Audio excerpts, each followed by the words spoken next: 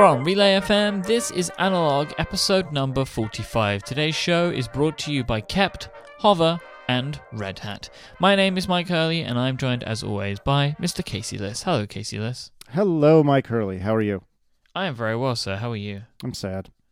Oh, what's that about? Well, because we're not in the same room anymore. Yeah, it's we're currently all in the WWDC blues state. Yep, it's true. I tell you what, though, every year before WWDC, I'm so excited to see my friends, and I'm so excited to learn during the conference, and hopefully that'll continue, and I'll keep getting tickets. And I'm so excited to be in San Francisco and just be in the area, you know, and see everyone. And then by about Wednesday or Thursday every year, I'm still excited to see my friends. I'm still excited to learn at the conference. But man, I'm ready to get out of San Francisco because after a while it just grates on me. I don't know about you. San Francisco is a weird place. It's a place unlike any other. But like you, I'm always just happy to be around people. And it is always sad when you have to see that go. Yep. And so it was happy awkward to be in the room with you for this. I don't know if you felt the same way. This is during the last episode, but it was different. It was different because we're not used to seeing each other when we record. Yeah, no, not at all. It's a different experience. I mean, I was looking at my computer a lot, so that was me trying to make it feel a little bit. But no, it was good. I was glad to see you. I was glad to see the rest of, well, not all of, but most of Relay FM. I was glad to see my ATP co-hosts and see other friends, but many of whom are, you know, mutual friends of ours, like Dermot and Adam and Chris Harris and so many other people, Mateus. And it was a great time. Really glad I went. Was really, really excited to come home to Aaron and Declan. But yeah, I don't know. Hopefully we'll be able to rendezvous some way, somehow before this time next year. Yep. What was it like to come back home again? I assume it was a different kind of feeling to the usual, maybe? Yeah. You know, it's weird because I always miss Aaron a lot. And I did this year too. But it's a little different when you have the little baby at home as well. And it was tough because, you know, I came in and, you know, I saw Aaron and then I, you know, went to see Declan. And of course it was like 2 a.m. or something like that by the time I got home. And so I looked at him and I wanted to just like pick him up and hold him, but I couldn't because he was asleep and I didn't want to wake him up. You know, if you learned anything as a new parent, the first lesson is, for the love of all that is good and holy, never wake up a sleeping child. So, fair play. So yes, that was a little bit sad that I couldn't like pick him up and say hi, but he seemed pretty excited the next morning to see me when Aaron and I went and woke him up because it was daytime. And you don't want to let him sleep too long during, you know, into the morning. So anyway, it was good. It was good. It was great to see him. Great to see Aaron. It was weird though. It was different. I was even more excited to come home than I usually am. And it's funny because I think I might have said this on a previous show, but Sean Blanc said to me, I don't know, a week or two before WWDC, he was asking when we were all coming back. And I said, oh, yeah, I'm going to get home really late Friday. And he said to me in a very nice way, he said something like, oh, man, how can you be away from your family that long? And it wasn't intended to be offensive. It wasn't offensive. But I thought about it and I was like, huh. Yeah, this is going to kind of suck, actually. And I mean, I think that coming home Friday night was the right answer. Like a lot of people stayed, like Underscore stayed until Saturday morning. Marco and John stayed until Saturday morning. I did. You stayed until Saturday morning. And in a lot of ways, I'm sad that I missed out on whatever it is that happened Friday night, although I think we were all pretty wiped at that point. But Friday was super chill, from what I saw anyway.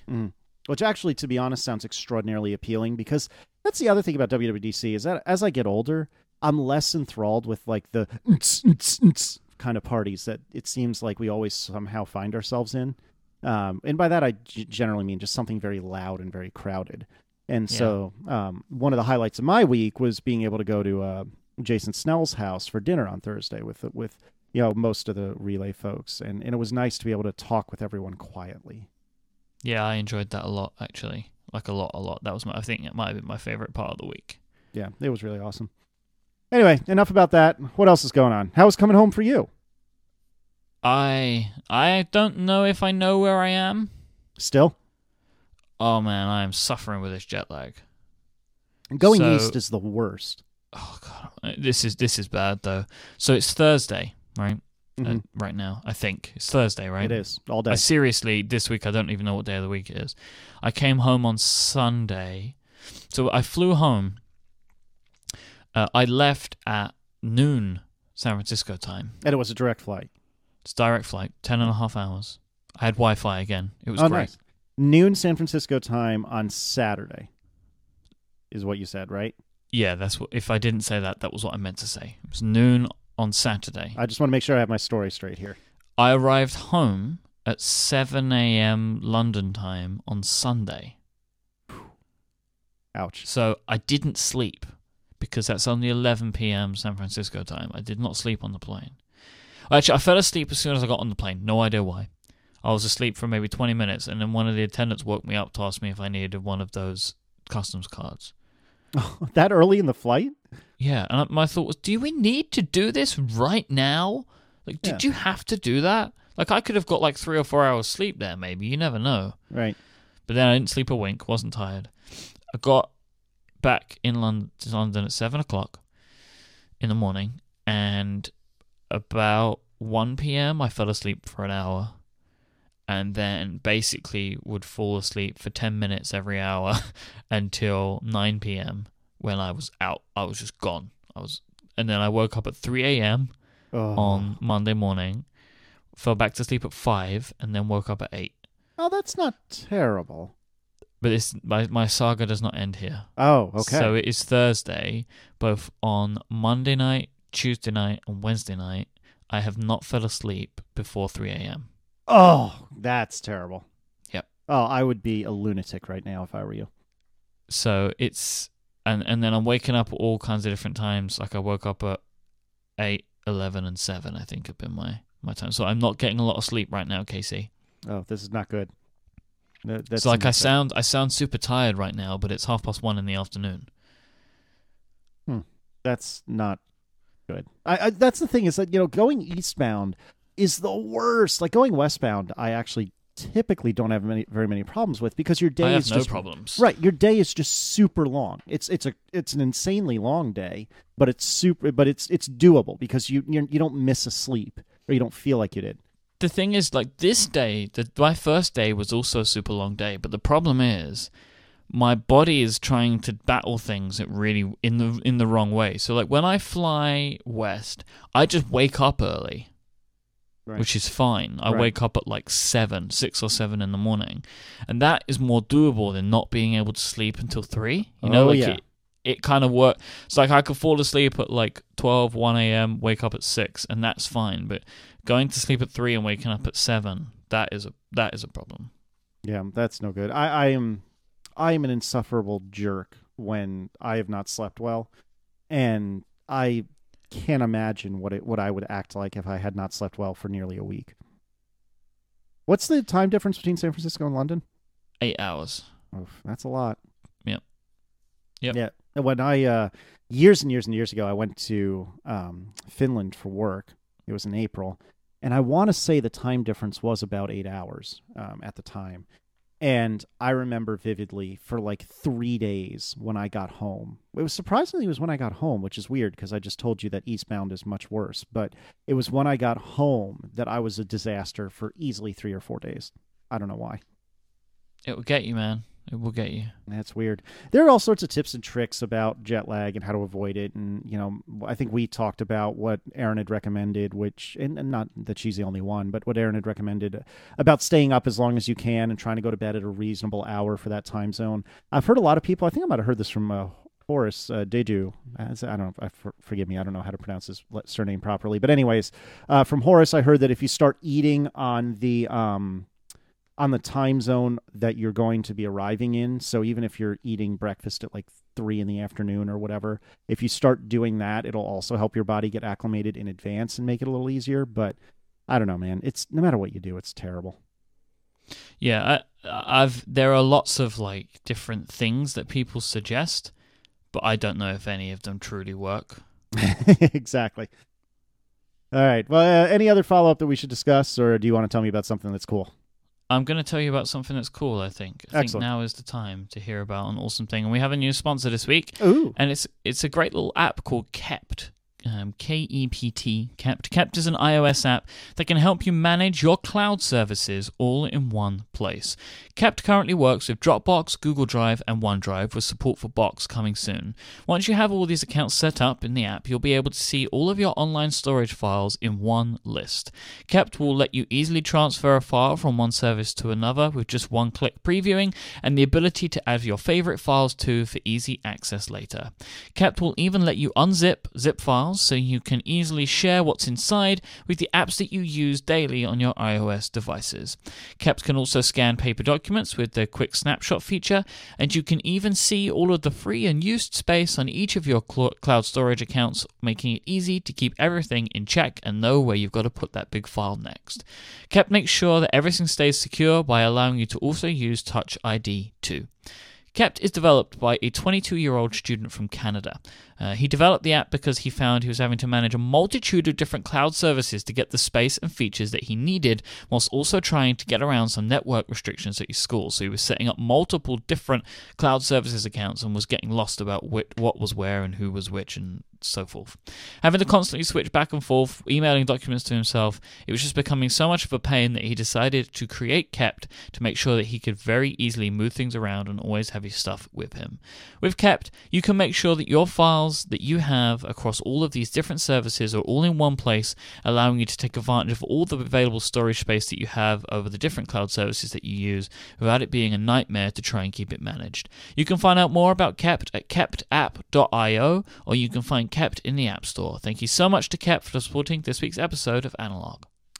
Excellent. So what are we talking about today, Mike? Well, I did my homework finally. Oh, excellent. And which homework would that be? I have watched the movie Sneakers. I have, if you listen, they're my notes. Are they in field notes? About the movie. It's in a field notes, of course. Well, what else would it be in? Darned if I know. Just want to make sure. So this is a true analog style Mike at the movies. Why do you say that? Because it's a movie that I haven't seen, and we're talking about it on the show, and Okay. you've seen it. So Yes. I like it. It's a nice little feature. It's now it's leaking out across different shows now. I feel like Upgrade tends to be the instigator of several of relay-wide, I don't know, maybe not events, Memes. but memes. Yeah, like Follow Out is now a thing. That Yep. to my ears and eyes, that began with Upgrade. Mike at the Movies is now a thing, although I think Jason's a little perturbed at me for having chosen Sneakers, but sorry, Jason.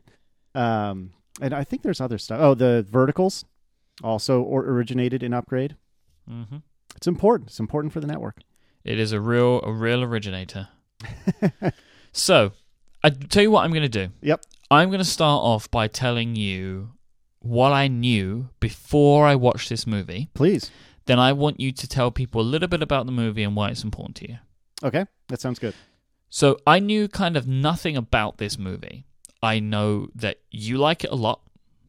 I know that Steven likes it because he kept telling me in San Francisco. I knew that it was something about computers Mm-hmm.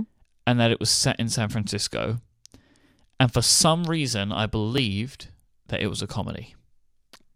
That's not too far from the truth, but This carry on. movie's no comedy, man, and I'll get to that in a bit. Oh God. Oh God. That's all I knew about this movie. Okay. But the main thing that I knew was that you really loved it. So can you explain a little bit about this movie, why it's important to you, and why you enjoy it? Sure. And I think we should warn people that coming up very soon, there will be spoilers. So I will avoid them for the next moment or two, but at any moment, it could happen. So be prepared. Yeah, just except from now on, from this very word that I'm saying right now, this sentence, that we're in spoiler territory. So if you want to see the movie, see the movie. If you don't want to see the movie, continue to listen anyway. It's perfectly fine. Yep. No one's going to get upset. That's correct. All right. So I saw this movie years ago. It came out when? 92? Is that right? Yeah, 92. Okay. That's what IMDb tells me anyway. It came out in 92. So in 92, I was 10. And I don't remember seeing it when it was like in the theaters or anything like that. But I'm pretty sure I had seen it just a couple of years after. And when I was 10 years old, I was already really deeply into computers. I mean, I don't remember specifically when that started, but it was early. And at that time, there weren't to my recollection anyway, that many movies that kind of centered around computers. Now, I would argue, in looking back on it as an adult now, that this really isn't as much about computers as I had recalled. It's not like a War Games, for example, which I think was comparatively more about computers. But nonetheless, it was largely about computers, and it was an enjoyable movie. I just really thought it was fun. I thought and think it was very funny, although now I'm scared to talk to you about that. I thought it was the right combination of like funny and, I don't know if I should say action necessarily, but things happening. You know, in many ways, have you seen the movie True Lies with Arnold Schwarzenegger? No, I don't think so. All right, that's the next one then. But in many ways, where True Lies was kind of a really wonderful blend of action and comedy, this to me, lighter on the action and heavier on the nerd stuff, but it was a nice blend of like nerdy things and comedy. And I just always thought it was a fascinating movie and always thought it was really cool. And I think one of the things that I loved and continue to love about it is that it occasionally does get a little ham-fisted about the technology, but it was not so egregious that it took me out of the film. It wasn't so bad that I said, oh God, seriously, people? No, that's not how this works. Now, I'm sure there are other nerds listening to this, particularly if you have any sort of interest in cryptography, who are hurting their eyes from rolling them so hard. But for someone who doesn't really care that much about cryptography and doesn't know very much about cryptography, I thought that they handled the technical bits just fine. It was a little hand-wavy, but not so bad that it was ridiculous, and it was specific enough to keep a nerd interested.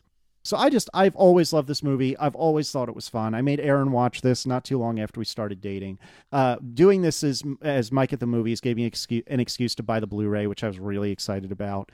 I just really have always enjoyed this movie. I can't think of a scene that I don't care for in it. It's one of my favorites. Okay. So my notes are obviously in chronological order, so I'm going to run through them. Me as well. And I'm assuming, how many times do you think you've seen this movie? Not that many, to be honest. Probably 10 or 20, which, considering the way... Oh, my word. That's a lot, though. Oh, God. You asked me about Hunt for Red October. That number's probably like 150. So, yeah. Why didn't you choose that one instead of this, just out of interest? If that one seems to be more of a favorite movie. Hunt for Red October is possibly my favorite movie of all time. The problem with Hunt for Red October is it's a very cerebral movie, and not a lot really happens on screen. And for most people, this isn't a backhanded attack on you, most people don't care for that kind of movie. In fact, I would say that generally speaking, I don't care for that kind of movie, but for whatever reason, Hunt just clicked for me. This one is still a little on the cerebral side, but I find that a lot more happens on screen, and it's a lot easier to get into than A Hunt for Red October is. Okay, well, that makes sense then. So I'm just going to kind of talk about it. We can talk through it together, and I can kind of tell you my feelings about the movie as we are going along. Would you like to tell me your overall impression, or would you rather save that until the end? I would like to save that until the end. Okay. Because I have many different feelings. Okay. And I can only fully explain them once I've gone through this. Okay. So many feels. The first thing that I was really interested in and surprised about is how good the cast is in this movie. Oh yeah, it really is phenomenal. Like it is a very strong cast. Like people like Sidney Poitier, Robert Redford, who else? Dan Aykroyd. Which, by the way, how good looking is Robert Redford? I don't know how I never realized this. Such a good looking man. My goodness. Yeah. I mean, where have I been for all this time? But he's an attractive fellow. But this is a very good cast and wasn't what I expected. I didn't even really look up who was in this movie. Mm-hmm. Ben Kingsley is in this movie. I was very surprised by this because also for some reason I thought they were going to be young people. Oh, interesting. Okay. Again, I had not really done my homework here. Mm-hmm. Even though I kind of had seen the poster and stuff, I hadn't really paid attention to the people in the bottom right corner to see that they were all old and wrinkly.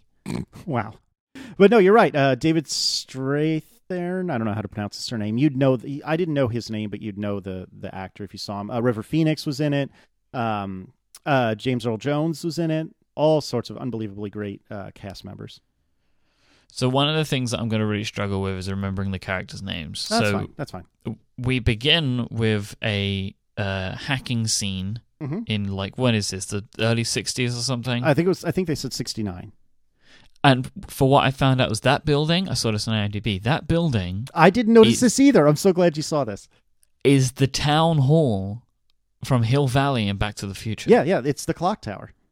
Which is magical. Yeah, I saw that this morning, actually, because it occurred to me I hadn't looked at IMDb myself. And I thought, oh, man, I should check that out real quick. And I was reading, and I almost fell out of my chair because I was like, oh, my God, Mike is going to love this. And I'm a little disappointed that you saw that because I was hoping to blow your mind with that little tidbit. But isn't that pretty awesome? I thought that was fantastic. Yep, so that's about 3.5 minutes into the movie. You get a very brief look at the clock tower from Hill Valley.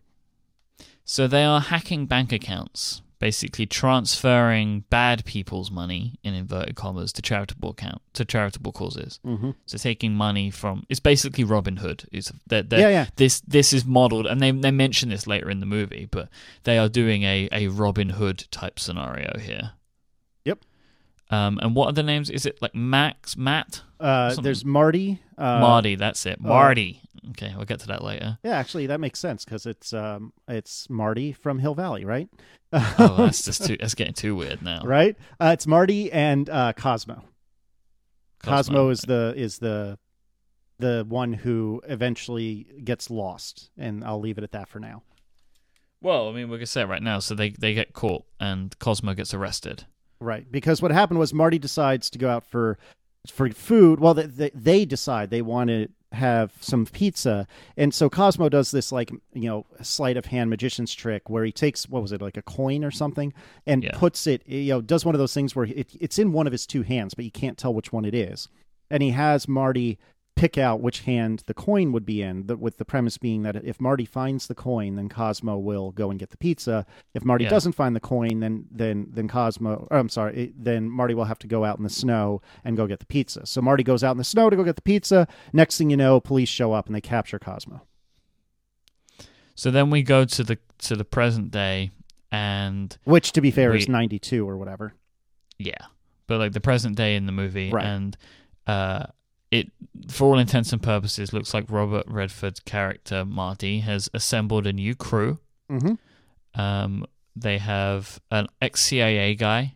Yep. Which is Kreese. Mm-hmm.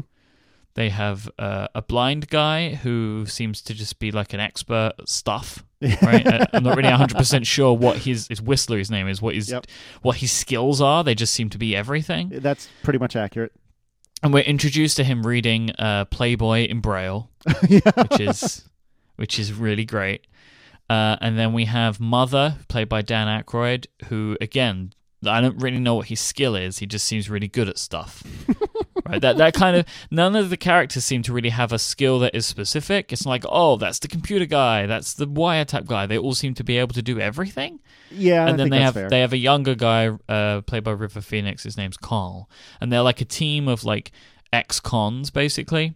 Mm-hmm. And it looks like they're breaking into a bank, which they are doing. But they, and you're not like, are these guys criminals? Are they Robin Hood characters? Are they working for the police? Are they undercover? And then it ends up being that they are basically they are like for hire. They break security systems for hire. Right. So the idea being that the bank is concerned that someone nefarious will be coming in and stealing their money. So what they do is they hire someone who is used to being nefarious but is on the up and up to go in and steal their money. And then what happens is Robert Redford takes out like $80,000 or something like that, which he did not earn. He stole $80,000. He gets it in a suitcase, brings it upstairs to all the board, and says, you guys have some things to work on. And then gets what we assume is a small check for his time. Right, exactly. So it's interesting because I was reflecting on this both when I watched it about a week or so ago, and I was reflecting on it when I was rewatching a little bit last night and this morning. And you're probably going to take me to task for this, and that's okay. But what's interesting to me is that this movie, in retrospect, kind of struck me as half Ocean's 11 and half Avengers. In that it was this kind of like ragtag crew, all of whom have their own like unique things. Although to your point, Mike, you're never really clear what those unique skills are. But they have these unique skills and features about themselves, and they come together, and the whole is greater than the sum of the parts. And it was very Ocean's 11-y in that you're stealing things, and it's a ragtag crew, very like Avengers, where it's kind of, well, I guess Ocean's is really funny as well. But it just, I don't know, it struck me as kind of this very fun, like, group caper movie, which the way I'm describing it now sounds more Oceans than Avengers. I don't know. Does that make any sense at all? I understand what you're saying. Like, that it's a group of people. We have a set of very specific skills. What is it? Particular skills? Anyway. Yeah. Basically, that's it, right? It's like just this group of people who are unlikely when they are...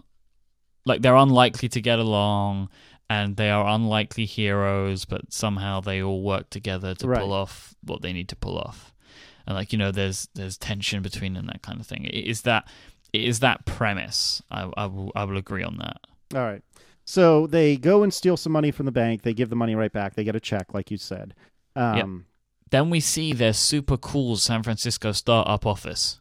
Yeah, which apparently was a thing even in 92. And the comedy behind all this is, I had asked you to watch this, I don't know, months ago. And then it ended up that we thought we were going to be able to talk about it last week. And it wasn't until I watched the movie again, right before I left for San Francisco, that I remembered that it took place in San Francisco.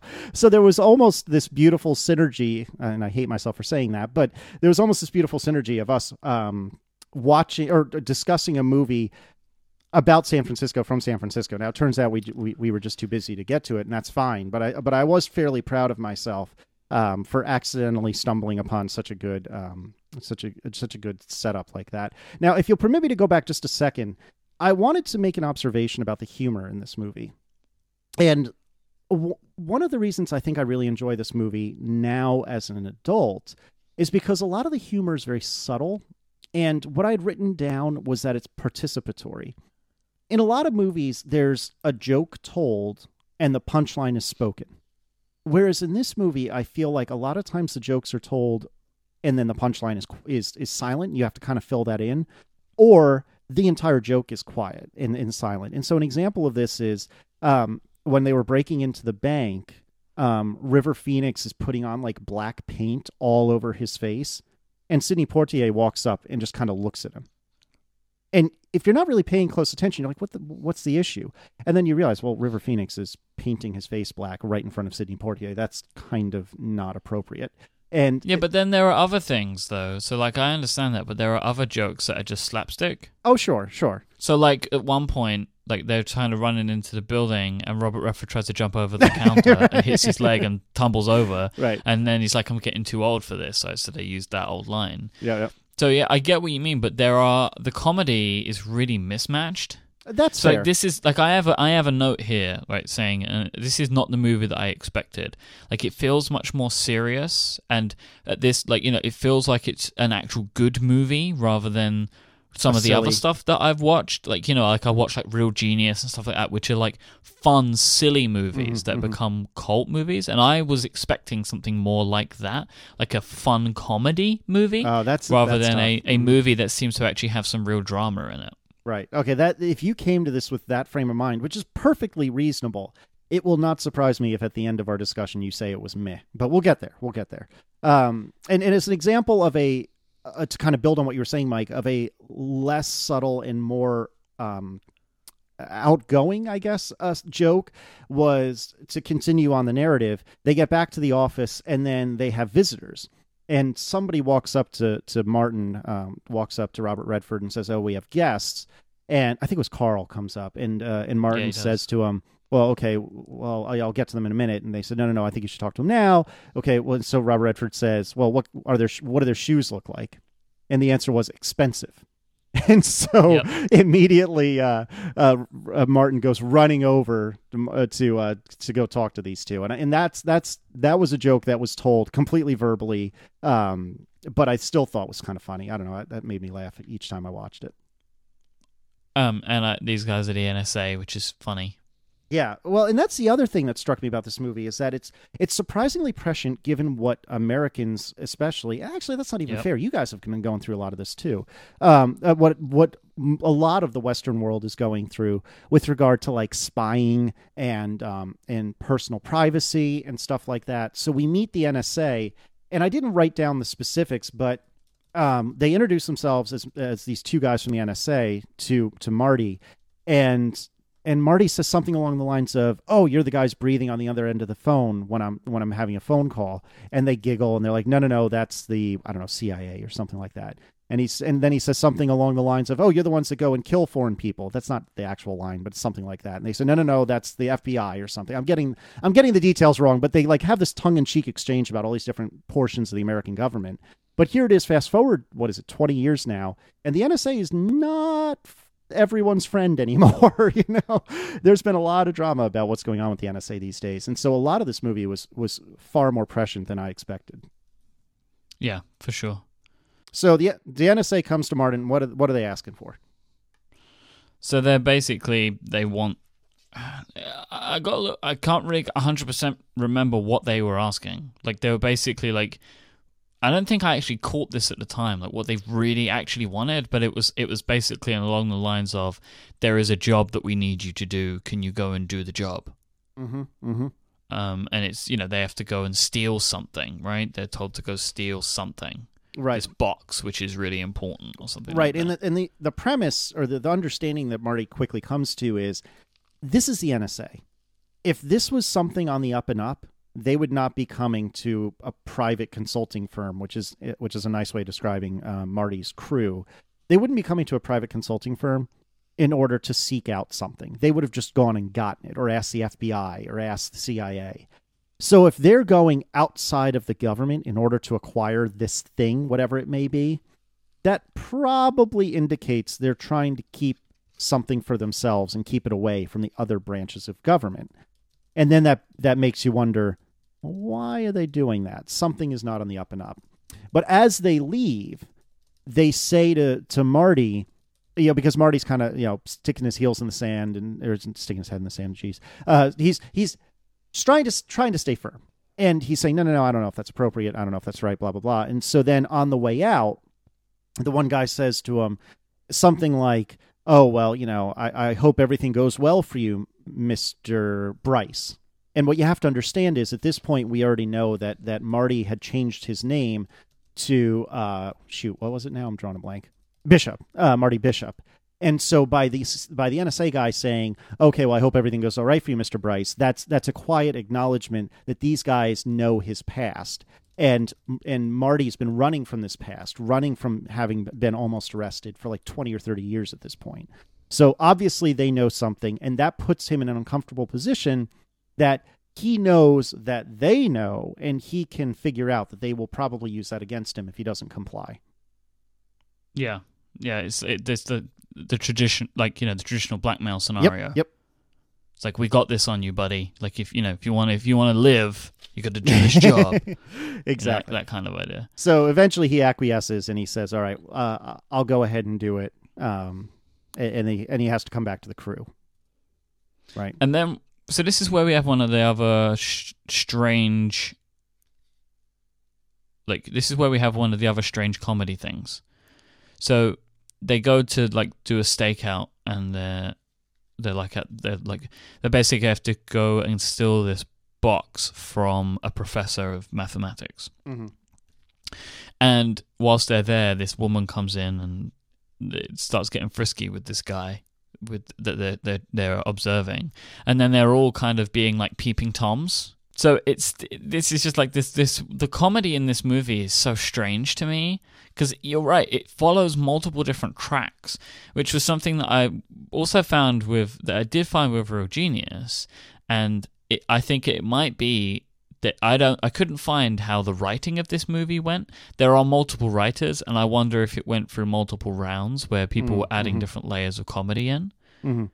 Because the comedy in this movie is there, but it wildly varies. Yeah, I movie. never felt like that was the case, but hearing you describe it, I can totally see where you're coming from on that. And it's like here's some clever comedy, here's some slapstick comedy, here's some teen like comedy movie like kind of stuff, like American Pie type stuff. right. And to your point, when the girlfriend of Dr. Janik, who is the professor that they need to steal something from, when she comes in and gets frisky, you know,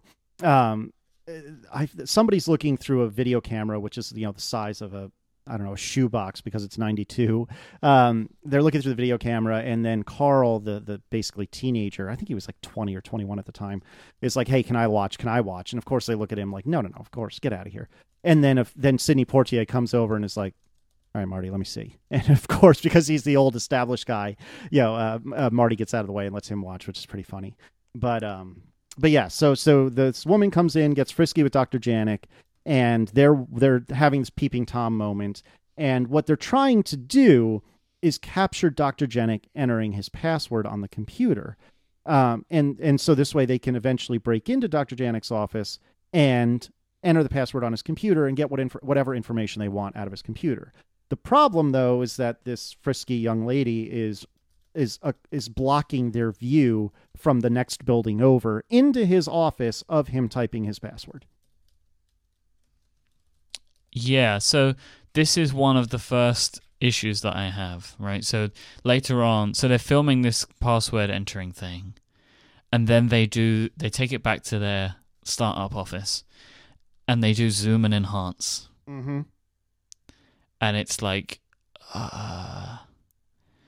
Zoom in, yeah, enhance, that would never work. And then they can see it. Oh, that would never work. Because, I mean, if you look at a VHS tape today, it is comical how bad the resolution is on that.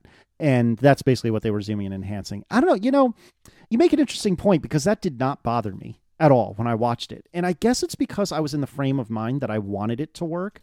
Whereas when I've seen other films that I feel like are completely ham-fisted through and through, those sorts of things really grate on me. So if you, Mike, weren't in the frame of mind where you really wanted to buy it, then that would probably annoy the crap out of me. Yeah. Did it annoy you? I think so. That's fair. But how did you feel? So they're trying to figure out where this device is that the NSA has tasked them to find. And so their thought is, all right, well, we'll start with the computer. And then they're playing this tape back of Dr. Janik entering his password. And meanwhile, his girlfriend, whose name escapes me, is saying in the tape, I left a message on your service and you didn't call me. And they're playing this segment over and over and over again. And you're trying to figure out as a movie, or at least I was trying to figure out, okay, what letters is he typing there? Meanwhile, Whistler, the blind guy's in the background, and he says, I know where the box is. I know where the thing we're looking for is. And of course, everyone looks back at him and they're like, how? You're blind. How is that possible? And he says, just listen. And so they play it over and over again. And you keep hearing, I left a message on the service and you didn't call me. I left a message on the service and you didn't call me. And eventually it occurs to them, well, holy crap, if Dr. Janik has an answering machine service, or an answering service or whatever, why does he have an answering machine sitting on his desk? And I thought that was very clever and very cool. Oh, okay, now I understand it. See, this is the issue. Like, I didn't think about answering service. I was just thinking about the answering machine, because that doesn't really ring true with me as a thing that exists. Now I understand it. And perhaps the problem is it's such an old movie that they didn't say, like, I left you a voicemail. Because I think that would have made a little more sense, right? Why would you have a voicemail and also an answering machine, you know? Yeah, so this is one of the things, this is one of the arcs of the movie that I really like, which is that Whistler, right, his name's Whistler, has, it's like his nickname, has skills that others don't have because he has enhanced senses and thinks about sound in a different way. And I actually quite like that arc, like, of his superpower, basically. Mm-hmm. Yep, I agree. I think that that's really cool, and it adds a different method to some of the decisions that they make. So then Marty goes to basically break in, and I really like the door kicking scene. It's very funny. Basically, he's trying to figure out how to get into Dr. Janik's office, and he has one of those old school, like, pin code doorknobs, right? And they're discussing via radio how to get through this pin code. And they show Marty, like, kind of holding his ear, you know, like a news anchor would. And he's going, yep, Yep. Okay. And this goes on for an uncomfortable amount of time. Then and you don't hear what's happening. All you see is, yep, yep. And then he squares up against the door, and you're thinking, okay, now he's going to walk up slowly and dramatically, and he's going to, enter the password or, use some device to get into the door. And then what happens? He kicks the door in, which I just thought was hysterical, because here it is. You expect this like tremendous lecture to have resulted in some hyper complex series of steps. And what ends up happening is he kicks the door in. So I like that scene, but it just makes me question, like, what is this movie trying to be? Yeah, I can understand. I can't work out what it's trying to be. I can understand that. That's where I feel at this point, anyway. Then there's this whole back and forth scene, more slapsticky again. So it's like a whole slapstick section where he's talking. The girlfriend comes and finds him, and he's trying to convince her that he's a private detective hired by the mathematician's wife to investigate his affair, that kind of thing. Right. This is all Robert Redford, Marty going out on a limb. He doesn't know if the guy's married. He doesn't know any of this. He's just trying to fake a story in order to get her to not say anything to Dr. Janik. Yeah, there's a lot of social engineering in this I was movie, just about to say that. You're absolutely right. Which is a nice kind of parallel with the hacking that they're doing. Mm-hmm. They admit, they admit to the fact that social engineering is as important. There's a lot of that goes on in this movie. A lot of disguises, a lot of that kind of things. Yep. Which I like that part. I really like that part of it, that it's not just people sitting behind computers hacking into bank accounts for 2 hours. Yeah, I agree. Another piece that I thought was very clever and was well done was right after they get the box, they have a holiday party, or what appears to be a holiday party, maybe it's just a regular party, to celebrate having gotten the box. And they show Liz, who we haven't talked about yet, but this is Marty's ex-girlfriend, who accompanied him to like go meet or to kind of stalk, really, Dr. Janik. Well, anyways, I don't understand Liz in this movie, because when Robert Redford initially goes to her, he's like, I can't do this without you. That's he keeps saying that to her, like, I can't do this without you. That's true. But she doesn't bring any skills. Well, she does later. She hasn't What yet. does she bring? No, we can skip ahead, but okay. Like, what? Well, when she goes... she goes out on the date with the guy, right? Mm-hmm. But I was expecting and hoping that she would have a secret super skill like some of the other guys do in this movie. Yeah, that I makes... see what you're saying. I mean, she does the whole social engineering stuff. That's what I was I was say. hope she doesn't. She is not as they do not make her as important as some of the other characters in the movie, which is upsetting to me. I wanted to see a strong character there. Like, she had some sort of, like, I don't know, breaking and entering skills that they really needed. Because it's like the way that she's set up is like, we cannot do this without you. But like, she is not needed in that whole section. She's needed later for a task that he doesn't know that he needs to do at that point. No, that's fair. And I do think that she does play a pivotal role in the movie, especially later on. But your criticism about early on, when we initially meet her, I do think that's fair. So yeah, so we're back at the boys' club with Liz there, and they show like this I don't know if montage is the right way to describe it. But they show little clips of each of the crew dancing with Liz, and I thought it was so well done how each of them danced. Like, as silly as it sounds, because Whistler, he's blind, so he doesn't know what he looks like, so he's just completely all over the place. Kreese was extremely reserved. Dan Aykroyd, and this mates not only with our perception of Dan Aykroyd, but with his character Mother, is controlled but very enthusiastic. River Phoenix is just like completely out of control, like a kid would be, and you just get these like little glimpses of each character in the way that they dance with Liz. I just thought it was really well handled. I thought it was funny. Yeah, no, I agree. It's good. It is good. I like that. Okay, so then because that's a good bit of character development, because it shows a little bit more about each person's personality, right, in the way that they dance and the way that they react to other people, and that whole scene is really good for character development as a whole. Mm-hmm, I agree.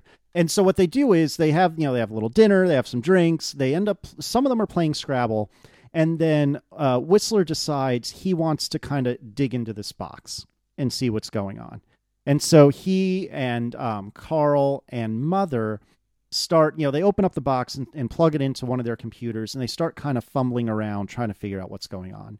And that leads them to figure out this is a code breaker. And that's what you were starting to say a minute ago. Yeah, and it's kind of the most powerful thing in the world. Right. The premise that they put out and that we're kind of instructed to believe is that this will break any code. And that's scary. So what they do is Whistler says, plug in a phone number for a computer system that is unbreakable. And they start with like the Federal Reserve in Culpeper, actually, which is not too terribly far from where I am. And so they break into the Federal Reserve, or they dial the Federal Reserve, and you see just a bunch of gobbledygook on the screen. It kind of looks like the Matrix, if you will. And then they somehow do something with the box to kind of like get the box in between the screen and the computer. And suddenly you see all of this Matrix-like code turn into actual text that you can read. And so they realize, oh my God, this is a code breaker. So they try the Federal Reserve. They tried like the power grid. Is that right? And they tried like air traffic control out in San Francisco. Yep. And they realize that they have access to all of these things. And suddenly everything gets tense. At the same time, at the Scrabble game, Marty and Liz particularly are thinking about the name of the research group that Dr. Janik works for. And it's presented as CTEC Astronomy, SETEC Astronomy. And they start playing, what is the name? I can't think of the term for this kind of a word, but they start playing with all the letters from CTEC Astronomy and trying to build other words out of them. Yeah, they're like playing Scrabble, and like when they're playing Scrabble, it's like Robert Redford has like this like moment of realization. Right, he has his epiphany. Yeah. And so they start trying to figure out, okay, well, what else could the letters in CTEC Astronomy spell? And they come up with like some awkward and odd ideas. I forget what they were offhand.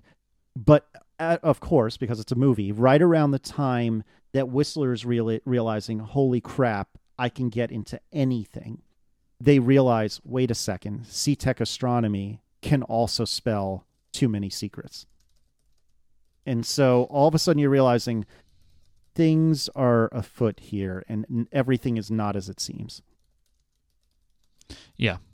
All right. Well, at this point, I think now that we've done kind of the big reveal, shall we talk about something that's awesome? Sounds like a great idea, Mr. Casey Liz. This week's episode of Analog is brought to you by Hover. Hover is my favorite place to buy domain names, and after you use them for the first time, if you've not before, they're going to be your favorite place too, because they make it super easy, they make it painless to buy and manage all of your domain names. When you go to hover.com with an idea for a URL that you've been looking for one that you've, been fighting about, you've been trying over and over again to come up with a name for a project that you're working on, and you just want to go and buy the domain, that is where Hover excels. You just go to their website, hover.com, you type in what you're looking for, and if it's available, you can just click through, and I'm not kidding, you can do all of this within about 3 minutes, which I've done so many times. And that is a case of like, you find the domain, you select the one you want, you enter your payment information, and you're done.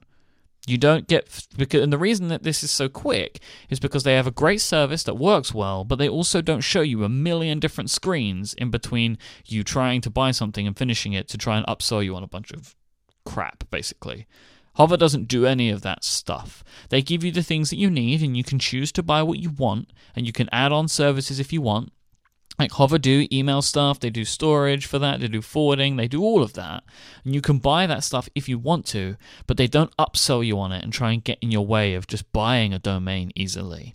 They have all of the TODs that you expect. They have .com, .co, .me, .net, .co.uk, .fm they have now as well. So you can buy all of those if you want. They also have some of the more interesting options, like .coffee, .fish, .plumbing.academy. You can get all of those if you like. Hover.com domains start at $12.99, and every domain that offers Whois Privacy, Hover give it to you for free, and they enable it by default, which is fantastic. It means that your private information is kept private, which is very, very important. Hover have fantastic support as well. They have a no hold, no wait, no transfer telephone support policy. They're famous for this, and there's a really good reason why, because when you call Hover, you'll be talking to an actual human being. You don't have to talk to robots. You know, have to decide whether they're robots or not on the other side of the phone. You like that, huh? You just get through to a real person. But they also have great email support. They have great documents and guides as well so you can get what you need if you just want to get it that way. Hover have their valet service. They'll take all of the hassle out of switching from your current provider because you just let them do it all for you. They will just go to your current provider and get all your domains and move them to Hover for free. So go right now to hover.com and use the code HUGS, HUGS, nice. at checkout. Thank you. And you'll get 10% off your first purchase over at hover.com and show your support for Analog and all of Relay FM. That is code HUGS for 10% off your first purchase. Thank you so much to Hover for their help this week and for sponsoring the show. Excellent. Before we move on really quickly, I forgot to point out that from the sound of it anyway, it sounded like Mother was using one of those IBM Model M keyboards that all the keyboard nuts totally fetishize, which I thought was kind of funny. And that's probably because that was the modern keyboard of the day. That was just the keyboard. They weren't looking for something specific. So there is a turn at this point, right? So I was expecting the movie to take a turn. They discover they've got this thing here, and then there's this scene between Kreese and, is it Liz? Where she wants to leave, and Kreese is like, you can't leave. We can't trust anyone. We're here for the whole night until the NSA guys come and pick up this box. Right, and even more than that, though, because it somehow or another, and I don't think we ever really figured out how, it was made clear that Liz knew Marty's secret, and she was pretty much the only one. So according to Kreese, who is ex-CIA, there's a pretty good shot that she was the one who had talked, and so because of that, she's suspect. Which actually is a little bit weird, because that kind of just goes away for the rest of the movie. And if I were Liz, I'd be pretty bothered by it. But be that as it may, they stay overnight. Kreese gets out his revolver, or whatever it is, his handgun, because he's freaking out. And they all realize, and one of them says to the other, any government in the world would be willing to kill all of them to get that box. And so they're freaking out. So I'm expecting now that the movie is about to take a real turn, and we're going to see some extreme character development and people not trusting each other, and that's where the movie's going to go. That is what I expect the rest of this movie is going to be. Interesting. Okay. Right? That it's going to be babysitting the box until the NSA people come, and you're going to see real turmoil, because you can feel the drama in it. But then they just skip to the next day, and the NSA people picked up the box. And I'm like, this isn't the movie I was expecting anymore. So this is something that keeps happening to me, is I keep having the rug pulled out from under me, trying to work out what this movie is. I can understand that. I never, ever thought of it that way, but I totally understand what you're saying. That's weird. And then there's this line that I've written down that I quite like. The NSA doesn't kill people. Yeah. There's just this thing about it where it's like, yep. I'm sure they don't, but it's just funny in today to hear like just people talking about the NSA because of all the peculiar weird things that they do. Yep. So then there's there are these whole scenes basically of they go to do the drop off with the box and like to the machine, and they realize some bad stuff's happened. Kreese has found out that the mathematician's been murdered, so he expects that Marty's about to get murdered. Robert Redford's character, so they make a run for it. Well, basically. right. So I thought it was kind of clever and funny. So Marty has walked up, I don't know, like 100 yards away from, maybe less, from Kreese, and so he's giving the box over. He gives the two NSA agents the box, which, by the way, the older NSA agent will forever and always be Malcolm from The Rocketeer to me. Have you seen The Rocketeer? No. Oh, God. This show is going to turn into Mike at the Movies. This is why Mike at the Movies exists, because I like movies, but I just seem to have not seen any of the movies everybody else has seen. Right. What did I say before was going to be the next one? Hunt? No. Something else. It doesn't matter. Who knows? Whatever it is, I am now telling you without question that The Rocketeer is the next Mike at the Movies on Analog. It's happening. Okay. One of my favorites. You can claim it. I mean, the thing because you're saying about this with Jason, we're doing 80s movies. Right, that is the thing that me and Jason are focusing on right now. And actually, The Rocketeer, I believe, is a 90s movie as well. So maybe I've accidentally stumbled onto 90s movies with you. Yeah, it's 91. Yep. So you can potentially claim that. Yeah, I'm going to claim the 90s. I'll claim the 90s. And if you ever do it unconnected, they can have the aughts or whatever. But anyway. Just movies from the future. Yeah, right. Oh, that's right. Alex Sabinski said in the chat it was True Lies, which actually I think is also the 90s. All right, we're going to have to put both of them on because True Lies is also one of my favorites, although I think I'd take Rocketeer over True 94. Lies. 94. Yep. So anyway, so Marty's over at like what appears to be an outdoor like coffee shop or whatever, talking to the two NSA agents, and he gives them the box but has not yet collected the check. And one of the NSA agents is reaching into his briefcase ostensibly to get a check, although then we're wondering maybe it's to get a firearm to kill Marty. And Kreese calls from the car, waving one of those corded car phones from 92 or 91 or whatever it is. Hey, Marty, it's a telephone. And of course, Marty's like, yeah, and, I'll get to it in a minute.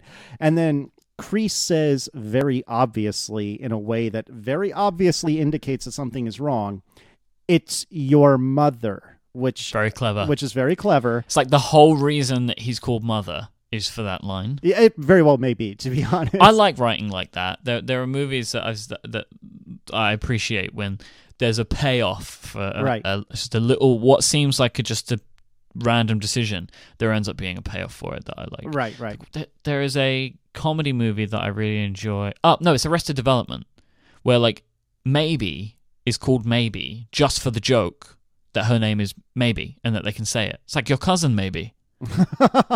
Like she's called Maybe for like a joke, I believe, like that's written within the first like 15 minutes of the show, so that they name an entire character around that, which I like that. I like that kind of writing. Yeah, I thought it was funny as well. So they run away from the two NSA agents, which ostensibly were about to kill Marty, although I swear I never saw a gun in the There was no gun. So it makes you wonder. There was no even hint at a gun.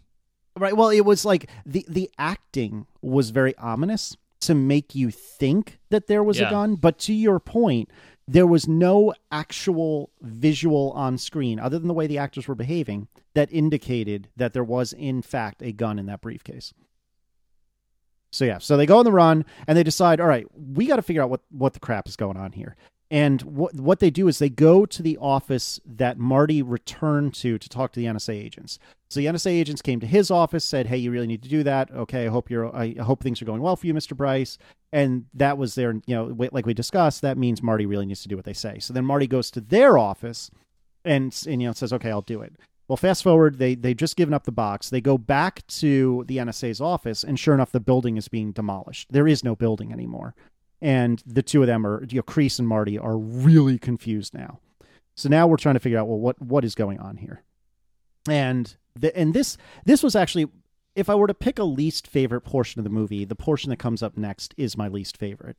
And that is that Marty, for lack of something else to do and something better to do, he decides to kind of kidnap his friend, some Russian spy that we had met earlier that was mostly inconsequential. Did you understand this? Because this actually seemed very ham-fisted to me. It's like for some reason he blames him. Yeah, and I think part of the problem is you and I don't have the we hate Russia blood that people of the 90s did. You know what I mean? Like this was still in the time when Russia was an unknown and Russia was that uncomfortable place far away that may not be looking out for our best interests. Kind of like Americans, I think, often think of China today. Nothing that China's doing is wrong, but it seems like they kind of have their hands in a lot of different pots.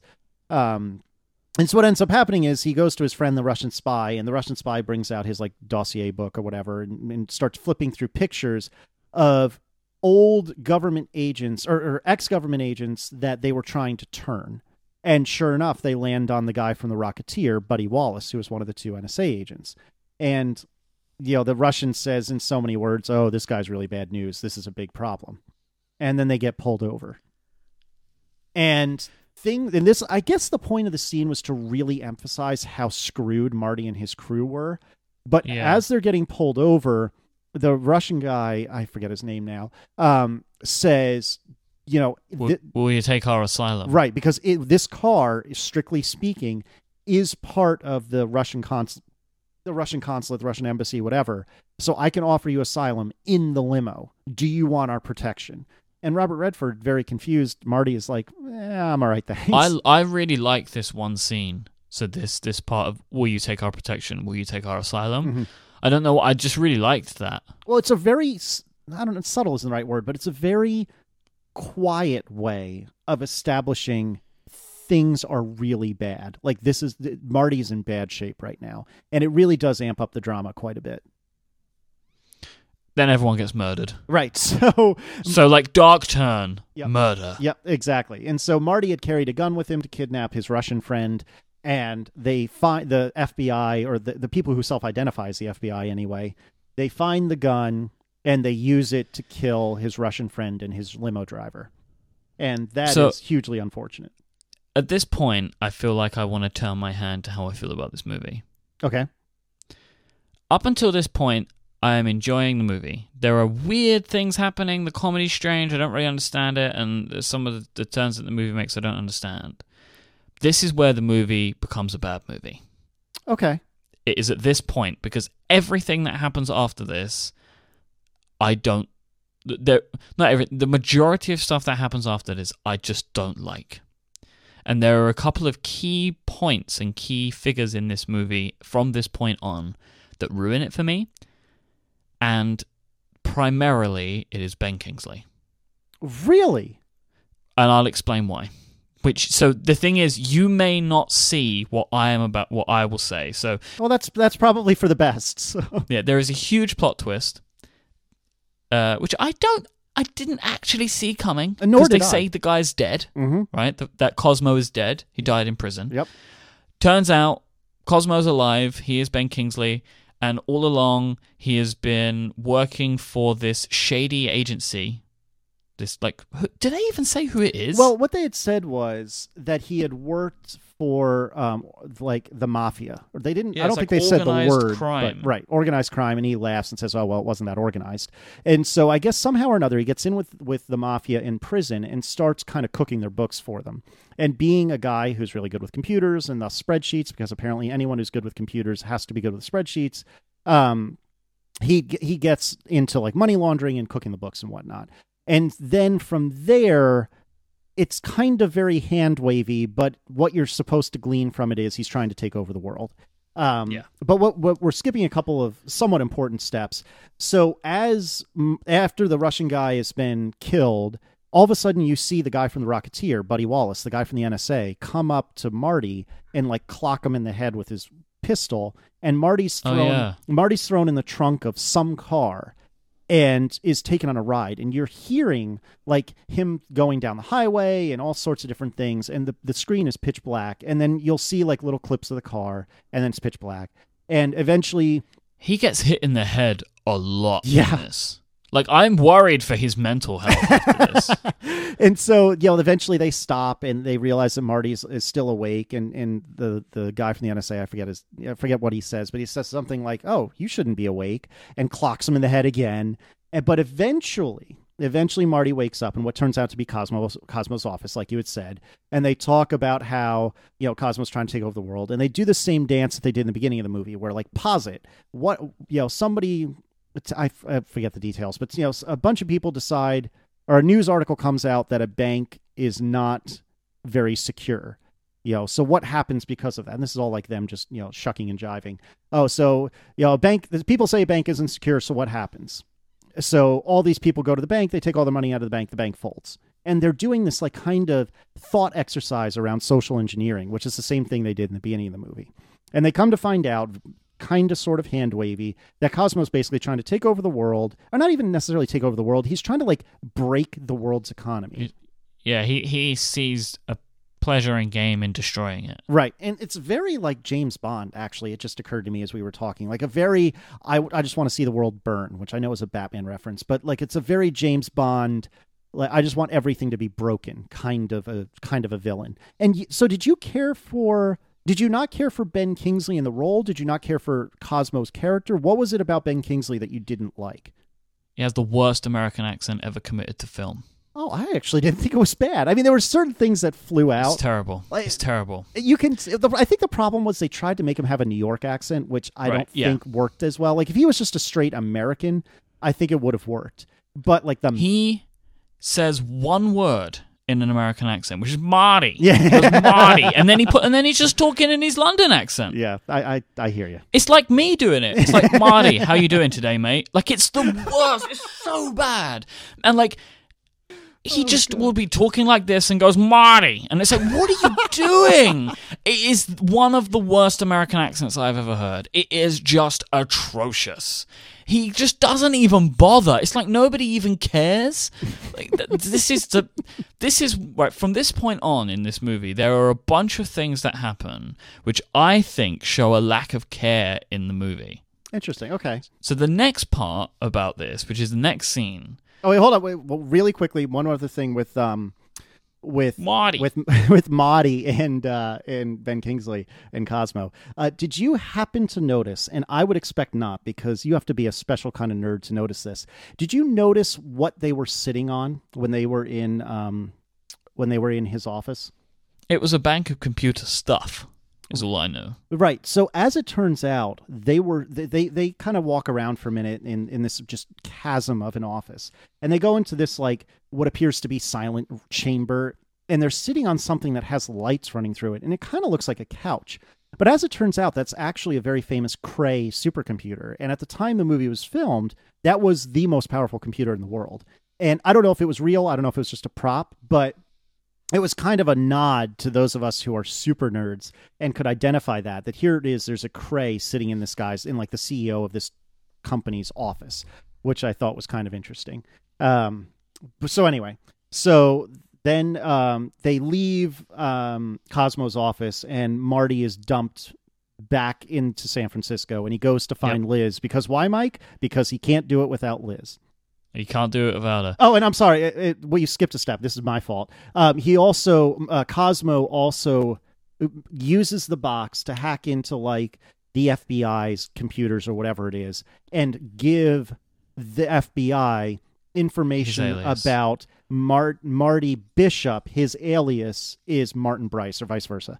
So if they go looking for Martin Bryce, they'll find Marty Bishop. And up until this point, Robert Redford had completely divorced himself from his birth name. So now Robert Redford knows he's screwed, because not only does the FBI or whoever have his alias, but it stands to reason that he's going to be pinned for killing Alexei, or whatever the Russian guy's name was, and his driver. So he's on there's a ticking time bomb going on here, and they dump him back in San Francisco, and he goes to Liz. Because why? Because he can't do it without Liz. This is one of the other really bad scenes in the movie.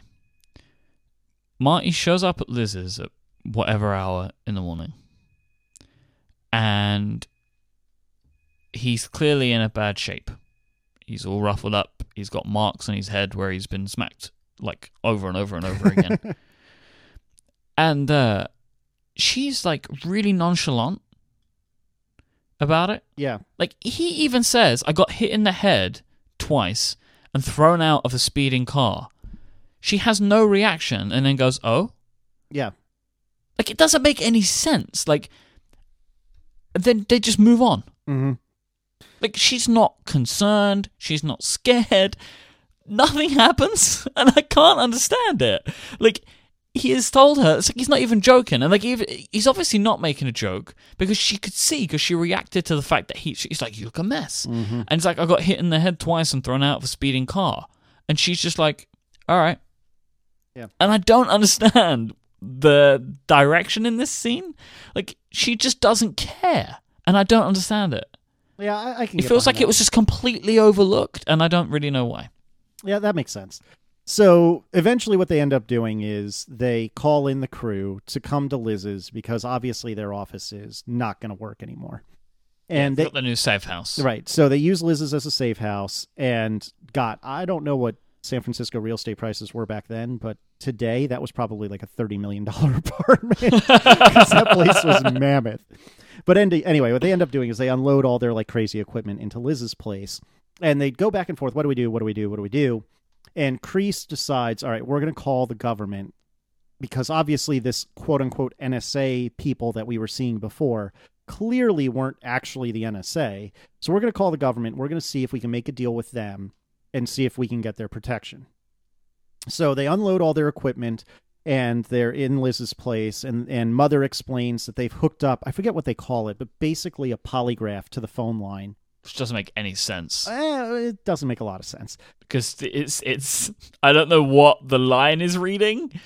Like, what is the line reading? So it's supposed to read, like they have like a little graph, like a polygraph, and it's supposed to read the stress in the other person's voice. Aren't polygraphs done by, like, your heartbeat? Yeah, and I think perspiration on your skin and a few other metrics. We'll just overlook that. They do it by his voice somehow. We'll just whatever. This is what I was saying earlier. Like, movie magic. It's artistic license. I get that. Yeah, and to me, I was like, yeah, sure, that's fine. Whereas if you tell me something that's like half as egregious in some movie that I didn't really care for, I will go on for hours about how terrible it was. But for whatever reason, I bought it. So they have the polygraph hooked up. They have the like super convenient computer monitors showing exactly what hops this call is making around the planet to prevent the government from tracing it. And some way, somehow, they're getting this beautiful readout of how far the trace has come, how close the trace has come to them, which actually, as I really think about it, makes no damn sense either. But Marty makes the call. Now, did you realize who was on the other line? Which actor was on the other line? No, not until he arrives later on. Oh, okay, interesting. So we'll leave that for now. But he makes. You've already spoiled it. You said it at the start of the show. Oh, that's true. So it's James Earl Jones on the other line, which is kind of cool. That's a cameo that I don't think I had expected. But that's the cast of this movie is incredible. It really is. So he talks to James Earl Jones and he says, basically, can you protect me? And James Earl Jones, in so many words, says, I'm not going to give you crap unless you have the box. And right before they hang up, because Whistler's monitoring the trace from the government, and Whistler's saying, okay, they're getting closer. Oh my God, hang up. Right as they're hanging up, Marty says, can you protect me? And James Earl Jones says, yes. And you see the little fake polygraph go crazy, indicating that, okay, he's full of crap. So they realize the only thing they can reasonably do is go get this box from Cosmo's office. And they have to figure out how do they go about doing that. So they realize they need to get this box from the office, but where the hell is the office? Because Marty was in the back of a van or a trunk. He was in a trunk. Oh, yeah. See, and so they have to figure out, well, how do we figure out where Cosmo's office is? Because he never saw. He got clocked in the head when his Russian friend got shot. He got put in a trunk. Then he woke up in Cosmo's office. So Whistler starts asking, well, what did it sound like? And so they do this really awesome dance where Marty and Whistler are trying to figure out, based on sound alone, where this office is. And so they start playing back. Marty says, well, I was on a freeway. And it had like dividers in the concrete. And so they start doing this thing where like Whistler comes up and plays like a synthetic version of the car going down the road. And Marty says, no, that's too fast. And he slows it down. No, it's too high pitched. And he makes it lower pitched. And they start to piece together where this was. And so they ask, okay, well, last night, was it foggy in San Francisco? And surprisingly, the answer was no. And so, or maybe the answer was yes. One way or the other, they determined, based on whether or not a foghorn was heard, that it couldn't have been the Golden Gate Bridge taking them out of San Francisco. And I don't know anything about the Bay Area, but apparently there's only 2 or 3 other options. There's 4 bridges or something. And right. They're like, could you hear bumps in the road? He's like, yeah, I could hear these bumps in the road. So they work out it's this bridge. And it's very clever. I really, really like this scene as like a way of doing some detection by sound. And that was what I was mentioning about earlier. So I'm actually glad that you brought this one up because I'd forgotten it was here. Right. And I really like that. I think it's a really nice way of leading up to like, oh, we know where we're going. And then they go on the road. And it's like, I feel like we're, it's like, is there anything else you can remember? It's like, it sounded like we were driving through a cocktail party. And it's like, oh, okay, we'll go this way. And they arrive at this area. And all you can see is just the 4 characters standing on this like little mound. And it's like, this was what you were talking about. And you can hear what sounds like a cocktail party in the background. And it's just a huge gaggle of geese. Which I thought was just really well done. And I thought that was very clever. And I really like that. Now, to be fair, at this point, and maybe this is me subtly kind of agreeing with what you're saying, that the second half of the movie is kind of weak. I had a lot of notes up until this point, and the rest of the movie, I have like 5 or 10 notes.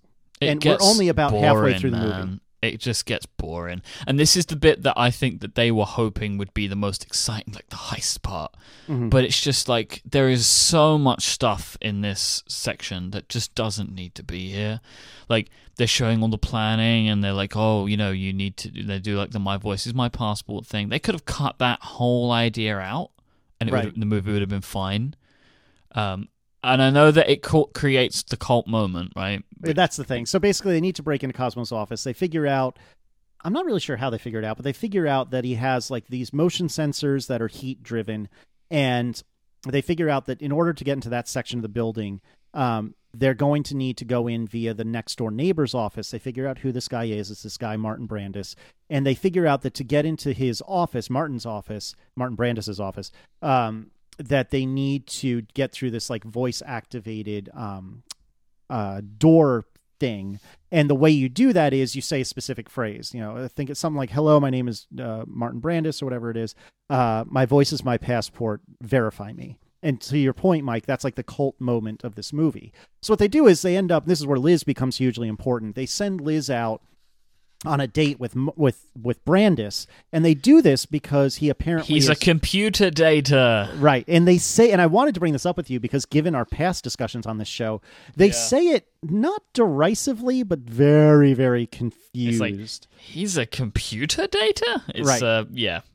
Because as well, computer data is such a funny thing. Yeah, right? Yep.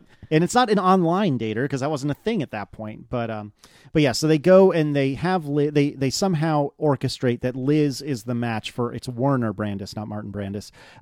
They have Liz match with Werner, and she has this little notebook, and it has, you know, hi, my name is Werner Brandis, my voice is my passport, verify me. And she has that written out. And as she's going through this conversation with him on this hugely awkward date with him, she's trying to cross off all the different words that she needs to record him saying. So this way, when someone goes up to that door, they can play back, you know, a hacked up version of that sentence that they got by the recording that Liz made. And it's just awkward, and I don't know. I didn't dislike it, but I didn't particularly care for it either. Before we go on, let me take our final break. Please. This week's episode of Analog is also brought to you by Red Hat. It's maybe not news now that supported open source is widely accepted as at the highest levels of enterprise computing, but the extent of adoption is probably broader than you may know, and most of the open source running in elite data centers is Red Hat. And it's more than just Red Hat Enterprise Linux too. Red Hat offers storage solutions, cloud computing, and everything that you need for application development, all open source and all enterprise grade. Their stats are eye-opening. Red Hat runs in every executive department of the US federal government, every airline, telecom giant, and healthcare company in the Fortune Global 500, the New York Stock Exchange, and every commercial bank in the Fortune 500. In fact, more than 90% of all of the companies in the Fortune 500 use Red Hat for everything from the critical to the routine. The only thing that's really surprising now is how many people who know a lot about technology don't know this, and that's why I'm here to tell you. It's almost as if Red Hat snuck in, got comfortable, and quietly transformed the technology business without making a fuss. Sometimes the most disruptive technology is the stuff that nobody notices at first. To find out more about how Red Hat is quietly redefining enterprise technology, visit redhat.com. Red Hat. Build on it, run with it, count on it. Excellent. So from this point, I think you're right that the movie does get a little bit on the slow side. They get the recording they need from Werner Brandis. They get his key card because Liz steals it. And they go, and Marty tries to break in to get the box. And I have now no notes from the date to when Marty is discovered. Well, and to be honest, I don't either. My next note is after he's a computer dater is when Marty is being discovered by Cosmo. Yeah, that is exactly the same. So there is mishaps, effectively. Right. That's all you need to know. He's breaking in and there's mishaps and he gets discovered. Right. Like basically Liz is getting the key card with what's the guy's name? Werner Brandis. Warner, and then Warner discovers her wallet, which has got her real name in it. She then knows that something's up. I don't know why he thinks to make this assumption, but they go to the office. Right. I think he just the premise is he's a smart guy. Like his license plate, which they discovered earlier, is 180 IQ, which that's just to try to develop his character as being a complete and super nerd. And so the I think understanding is that Warner is able to put together her awkward behavior, her demanding for him to say the word passport at one point during dinner.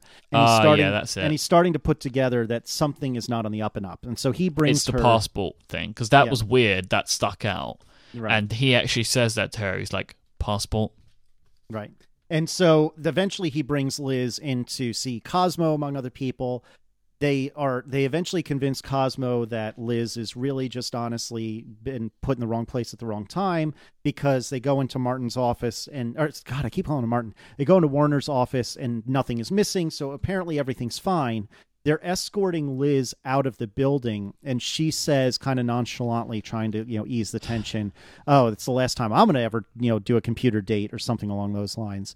And so Cosmo stops dead, and he's like, "Wait a second." In the worst deduction, like the worst jump, no one ever would ever make this jump. That he says a computer matched her with him, right? That's the jump, right? And I think the premise is because who played Liz? Mary McDonnell is a very pretty lady, and Werner Brandis is not a very attractive man. And like the whole point, the movie to this point is establishing how nerdy and I don't know, homely he is. Yeah, but the thing is, he makes that, which is one jump. But then, from this deduction, he then believes Marty's broken into his office. Yeah, well, that is his next assumption. It's like, how? Yeah. How have you done this? And because he doesn't know that they're related, Marty and Liz. That's true, and I agree with what you're saying, and I think I'm giving the movie a bye because, again, I want to like this movie, but I think when he realized that something was not right, it immediately occurred to him: why would my world, which is so under control all the time, why would something not be right with it? And there's only one reason I can think of, and it's Marty. Yeah, okay. I guess I can kind of see that. It's a jump. He knows Marty's in play. Right. And it's a jump. I mean, without question, it's a jump. And I don't blame you for kind of shaking your head at it.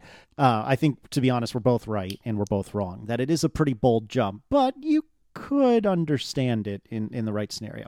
So anyway, then you also have this, right, which is what I'm about to do verbatim for you, which also frustrates me. Okay. A computer matched her with him, Marty. That's what we have as our thing here. You caught me while I was trying to take a drink of water. I almost spit it. Marty must have done it. It must be Marty. Marty must have done it. The other thing that just occurred to me, actually, as we're sitting here now, Cosmo has this magical remote control that opens any door in his office anywhere. Wouldn't it have been a lot easier for them to just figure out a way to hack a clone of that remote control rather than go through this dance of my voice is my passport, verify me? What we haven't really talked about is in order to trip the motion sensor or not trip the motion sensor, they had to hack into the heating for the building and crank the heat in Cosmo's office to 98.6 degrees. So and then Marty can only move at 2 inches. A second or something like that. So he has to carry this box very slowly down Cosmo's office, and it's dramatic yet also a little ham-fisted to your point, Mike. But eventually Marty realizes or Cosmo realizes that Marty's in the building, and eventually the guy from the Rocketeer, the NSA guy that isn't an NSA guy, finds him in a heating duct, and they end up talking again. And I don't even remember really what was said. There was just a conversation, and eventually it ends up that Marty is scared that he's about to get killed. And Cosmo's holding a gun, and so Cosmo looks at him and he says, "I could never kill my friend." And he kind of goes to walk away, and he looks back at the two NSA agents, and he says, "Please kill my friend." And they go to kill Marty, and then out of nowhere, in a turn that would only happen in the movies, Carl is in the exact right spot at the exact right moment and is able to fly through the ceiling tiles exactly over the bad guys and take them out so that they can get away. Before this point, when they're discovered, when they've discovered Marty's in the building after the Great Deduction, Mm-hmm. there are guards everywhere, right? And the reason that they are stuck is because the building is swarming with guards. Mm-hmm. Somehow, Marty, Liz, and Carl managed to run out of that door and up to the roof, and there are no guards. That's true. Where did the guards go? Don't worry, you're pretty Because at well ahead that about point, everybody knows where Marty is. He's in the room. Yeah, they with called Cosmo. the guard. They called the guards off because he's about to get shot. Right. Right. You'd have them at the door. That doesn't make any sense. I agree. And then I have a note here. Like, seriously, what is wrong with Ben Kingsley's accent? Marty. It's this Marty, New York. Give me the box. Cockney. So it's like that. Oh, goodness. So they end up... So it's Carl and Liz and Marty, and they end up on the roof. And Carl and Liz, they climb off the roof, and they get away, right? They run away some way, somehow. I'm not really clear on what happened. There's like an altercation, and they get away. Right. Well, come to find out that the van that the crew uses in order to, do their mobile like snooping or whatever, it gets taken by the guards. Well, when I say that, I mean that Kreese and Mother get taken from the van, and they're out front in front of the van, and Whistler's quietly sitting in the back, freaking out. So now the situation is Liz and Carl just kind of disappeared. They're not a plot element anymore. Kreese and Mother are at gunpoint outside of the van. Marty's on the rooftop, and Whistler's in the van. And so the only reasonable way for Marty to get out of this alive is for the van to come get him. And I just told you that Whistler, the blind man, is the only person in the van. So Marty is talking to Whistler over, radio, walkie-talkie or whatever. And he says all of a sudden, Whistler, you got to do it. And I think all of us, or at least I was like, wait, what? And he says, you got to drive. And Whistler says, drive what? And so he ends up talking this blind guy into driving basically into the building so that Marty can escape. And at some point Whistler says, oh God, I'm driving. And I thought it was hysterical. Did you find that funny, or did you think it was stupid? No, I like that bit. That bit. It was a very Sneakers moment. That's the kind of comedy I think this movie does best. And so, Marty's from the rooftop, Marty's talking Whistler into how to get there. And eventually, this is where Cosmo finds him, and Cosmo basically says, give me the box, and eventually points a gun at Marty, and Marty's, calling his bluff, saying, oh, you wouldn't shoot your friend, right? And Cosmo, what does he do? He shoots the ladder that Marty's standing on to indicate how serious he is, and Marty eventually hands over the box. So I assume he gives him a fake box, right? Mm-hmm. They never really address this. Nope. Yeah, so the understanding is they give him a fake box. Now, I suspect it's the same fake box that Mother had given him to practice with earlier. I agree, but they never address it. No, it is definitely not addressed very clearly. So he gives Cosmo the box. He climbs down the ladder. Come to find out the box is empty, which, by the way, how Cosmo couldn't figure that out by weight alone, I don't know. Yeah. But one way or the other, he gives him this empty answering machine box, and he freaks out. I believe, does he scream, Marty? He might have. Marty! Marty! What are you doing to me, Marty?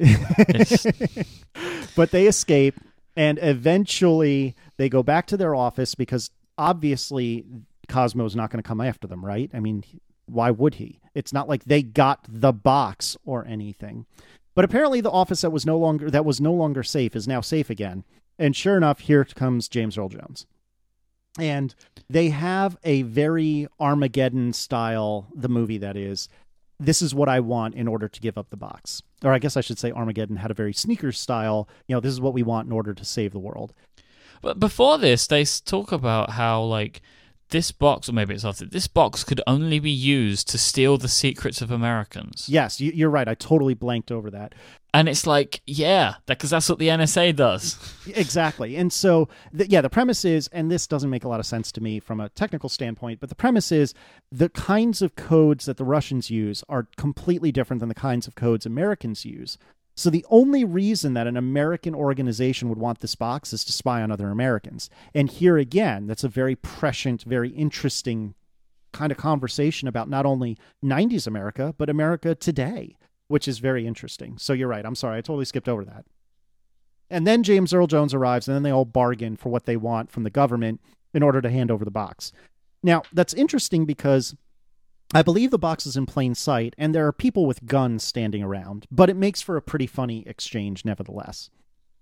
So they argue about what are they going to get, and then they eventually, Mother wants a Winnebago, Kreese wants a trip to Tahiti, and then Carl, the kid, comes up and says, I'd really like her number, because one of the FBI agents or whatever is a lady, is a woman, and he says, I'd really like that woman's number, which I thought was really funny. And of course, James Earl Jones freaks out and is like, hell no, but the woman whose name I don't remember is so flattered by this, she just gives Carl her number, and I thought that was pretty funny. I like that she just reads it out. Yep. Dude, no, but that doesn't happen anymore. Right, and then this scene unfolds, and you find out that, like, Marty says the box never worked anyway, and he has a chip. Right. This is where the movie credits should have rolled here. Mm-hmm. But they don't. Well, what else did they show? There's one more scene of exposition, which is... yes. Of a news report. Yep. And this news report says about, like, news today, Republicans have lost all of their money. They don't know where it's gone. They are now bankrupt. And then second story straight after, Greenpeace and Amnesty International got large donations today, and nobody knows where the money came from. Yeah, it definitely wasn't the GOP that had just become bankrupt.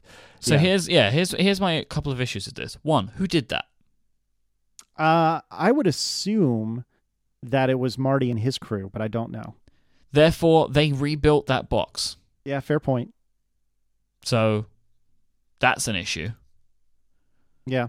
Also, it was a very cheap shot at the GOP. Like, whatever your doesn't make any sense to me why they chose to make that decision. Yeah, and I mean, whether or not your politics are aligned with Republicans, are against Republicans, I think we can all agree it was an unnecessary cheap shot. Which I agree. I think you're right in saying that maybe the credit should have rolled right before that. And, like, are we expected to believe nobody can put two and two together? Right. It's like this is the Batman. What is Superman and what is his alter ego? Clark Kent. Like, yeah. It's just the same guy with glasses. Nobody realizes this. This wouldn't be difficult to fix. You just see what accounts the money went to and from. Yep. This is not like rocket science. Like, I used to do this kind of stuff for a living, working out where money had gone when it got lost. Like, I don't know why they chose to do this scene. I don't know why they did it the way that they did. It leaves too many questions that are crazy. Yeah, I agree. So my overall feeling, Casey, you're probably able to tell us, I was enjoying this movie, and then it took a turn, and I think it ended up being a bad movie. That's okay. I'm sad because to hear the turn it took was so weird, and some of the decisions are so bad, and some of the direction is so poor, in my eyes. Like, it just ruined everything that was good about the first half. Yeah, I mean, I can see why you say that. I can't say I agree with you, but I can totally understand how you could end up in with that opinion. Yeah, I don't want you to agree with me, because I know this is one of your favorite movies, and I would feel bad if I spoiled it. Right. No, you haven't spoiled it. It certainly has made me take a different and more hypercritical eye to the movie, but nevertheless, I still love this movie. I'll still watch this movie another million times, but without question, a lot of the reason I think I enjoyed this movie was because I was predisposed to like it. You know, I wanted to like it. I gave it a buy on a lot of things that I don't think I would have given other movies a buy on. And so I genuinely really liked it. And I appreciate you sitting through both hours of this movie, because obviously the first one was not very painful, but the second hour was a little bit painful. Long movie. It was fairly long. 2 hours is a long movie for this. Especially for back then. But I appreciate you going on this journey with me. I will have to have a think about whether The Rocketeer or True Lies should be the next one. I will go out on a limb and say that very much like both of them. I thought it was 50-50 you'd like this one. I'm pretty sure you're going to like both The Rocketeer and True Lies, but we'll have to see. And I'll get back to you maybe in like a couple of months. We'll do another Mike at the Movies and we'll figure out which one we want to do. But I think either of them you'll like a lot. And apparently the Mike at the Movies for Analog is all the 90s. So you've got the 80s with Jason, you've got the 90s with me, and I don't know, maybe you and Gray can do something on Cortex from the aughts. I don't know if Gray watches movies. Probably doesn't. Unless it's Lord of the Rings. That's true. Actually, it's funny you say that. Aaron had sent me a text message and said, if you guys are going to review movies on future episodes, can I talk to Mike about Lord of the Rings? Because I do not care for Lord of the Rings. And I've seen the first one and didn't like it. Oh, Aaron's going to be so disappointed. Yep. I did not care for them. So, yeah, I think that basically does it for Mike at the Movies this week. Is there anything else we want to talk about, or are we good? No, I think we're good. All right. Well, thank you for going on that journey with me, Mike, and listeners. And I hope that listeners, if you watch this movie because of me, that you enjoyed it at least as much as Mike, if not more. How about that? No, I hope people fall on your side, because I ended up just not liking this movie. All right, fair enough. And I hope that people enjoy it, especially when we're making them watch it. Thanks again to our sponsors this week, Kept, Hover, and Red Hat, and we'll be back next time. Until then, please, Casey Liss, tell people what your passport is. My voice is my passport. Verify me. But no, you can find me online at Casey Liss, CASEYLISS, on Twitter. You can find me at CaseyLiss.com. You can find all of Mike's shows at Relay.fm, and you can find him on iMyke, IMYKE, on Twitter. Look at that. Look at you. You went way above. I was put on the spot. That was stressful, but I made it. Okay, so Casey, I'll see you next week. Bye, Mike. No, that was terrible. All right, I'll see you later, Mike. Better than Ben Kingsley. Yeah, right?